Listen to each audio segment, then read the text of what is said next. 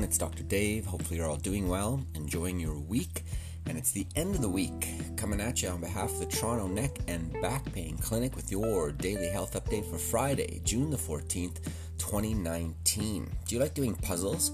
Apparently puzzles can keep your mind sharp, according to the research in the International Journal of Geriatric Psychiatry, May 2019.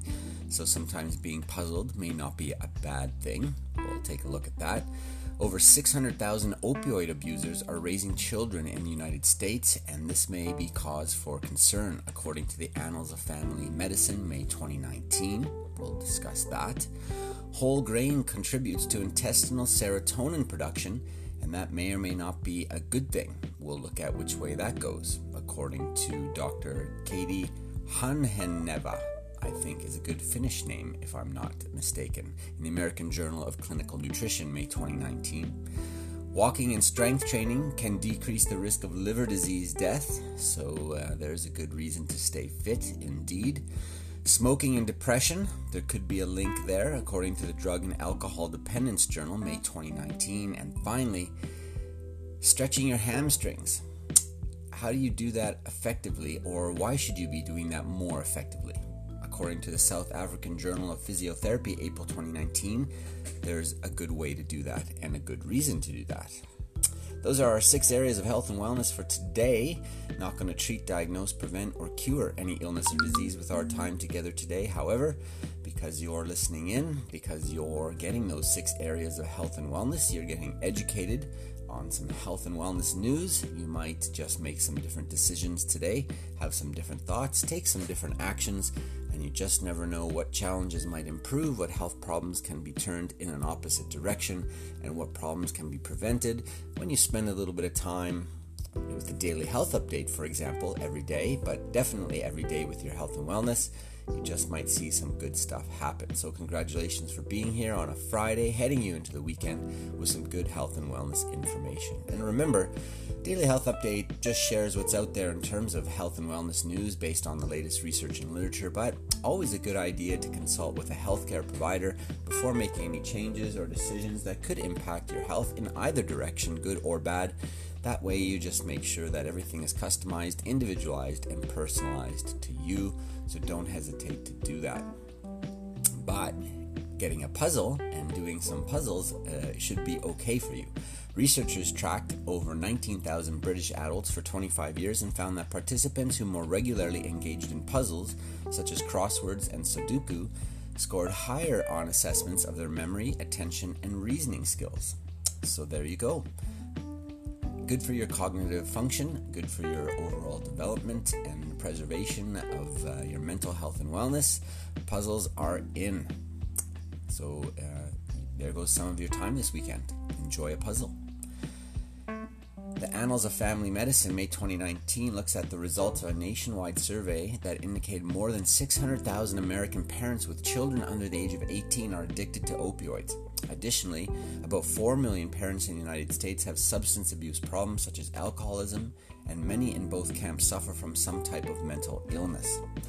So I guess there's some concern that these children may be getting some modeling and or information or access to an experience that could dictate how they handle health and wellness challenges in the future or other problems, and or there could be a concern the impact of their development because they're under the age of 18.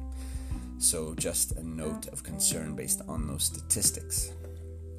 The American Journal of Clinical Nutrition, May 2019, looked at past research which has demonstrated a link between elevated blood serotonin levels and higher blood glucose readings.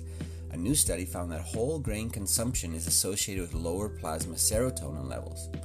And the researchers suspect that may explain, at least in part, why a diet rich in whole grains is associated with a reduced risk for type 2 diabetes. So whole grains, as long as they're not processed and refined, and the less they are so and the more natural they are, can be good to reduce your risk of type 2 diabetes by stabilizing not only the blood sugar level but having an impact on the plasma serotonin levels as well.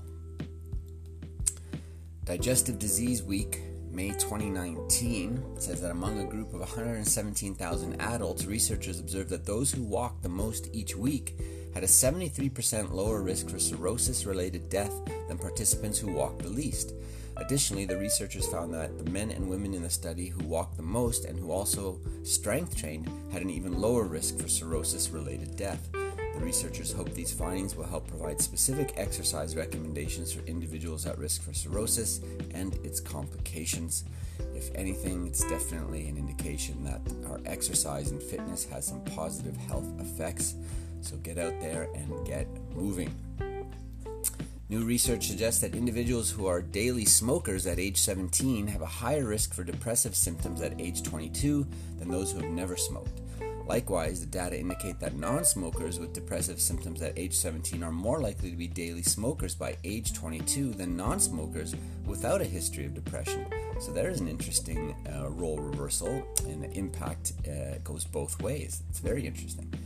The authors of the study conclude that during the developmental period from adolescence to adulthood, cigarette smoking and depressive symptoms are reciprocally associated. There's a fancy scientific term. So, smoking and depression linked in some fashion, and avoiding one may help avoid the other.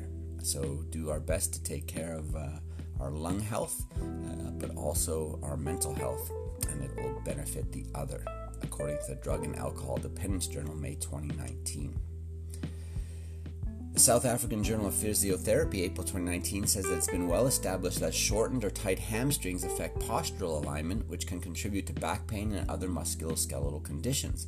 In a recent study involving 60 young adults, researchers found that passive hamstring stretching followed by 3 sets of 10 repetitions of active knee extension quadriceps activation exercises were more effective at improving hamstring flexibility than stretching alone. Doctors of chiropractic often incorporate at-home stretching and exercise recommendations in their treatment plans for several musculoskeletal conditions. Good to look at not only the removal or the relief of pain when you have a problem like back discomfort, but then also on the further rehabilitative effort to recover function in all those parts that affect the low back, so that you can prevent and avoid the low back from recurring in the future, as well as leaving dysfunction there that can progress over time just to create other or more problems in the future. So a thorough recovery from those musculoskeletal problems is always a good idea, and some kind of stretch, strength, and stability program is quite often a part of that treatment and the self-care component. Alright, so smoking and depression, let's work on improving both those. Stretch those hamstrings out for your low back, always a good idea. Get your fitness in, tons of health and benefits, including for your liver. Whole grains can help keep you away from type 2 diabetes, and puzzles are good for your mind. And then avoid, if we can, as much as possible, try to find some non-invasive and other options to help with aches and pains and other problems, so we can avoid that opioid use. Just big problems with getting addicted to some of those medications. Not a wonderful thing in people's lives at all.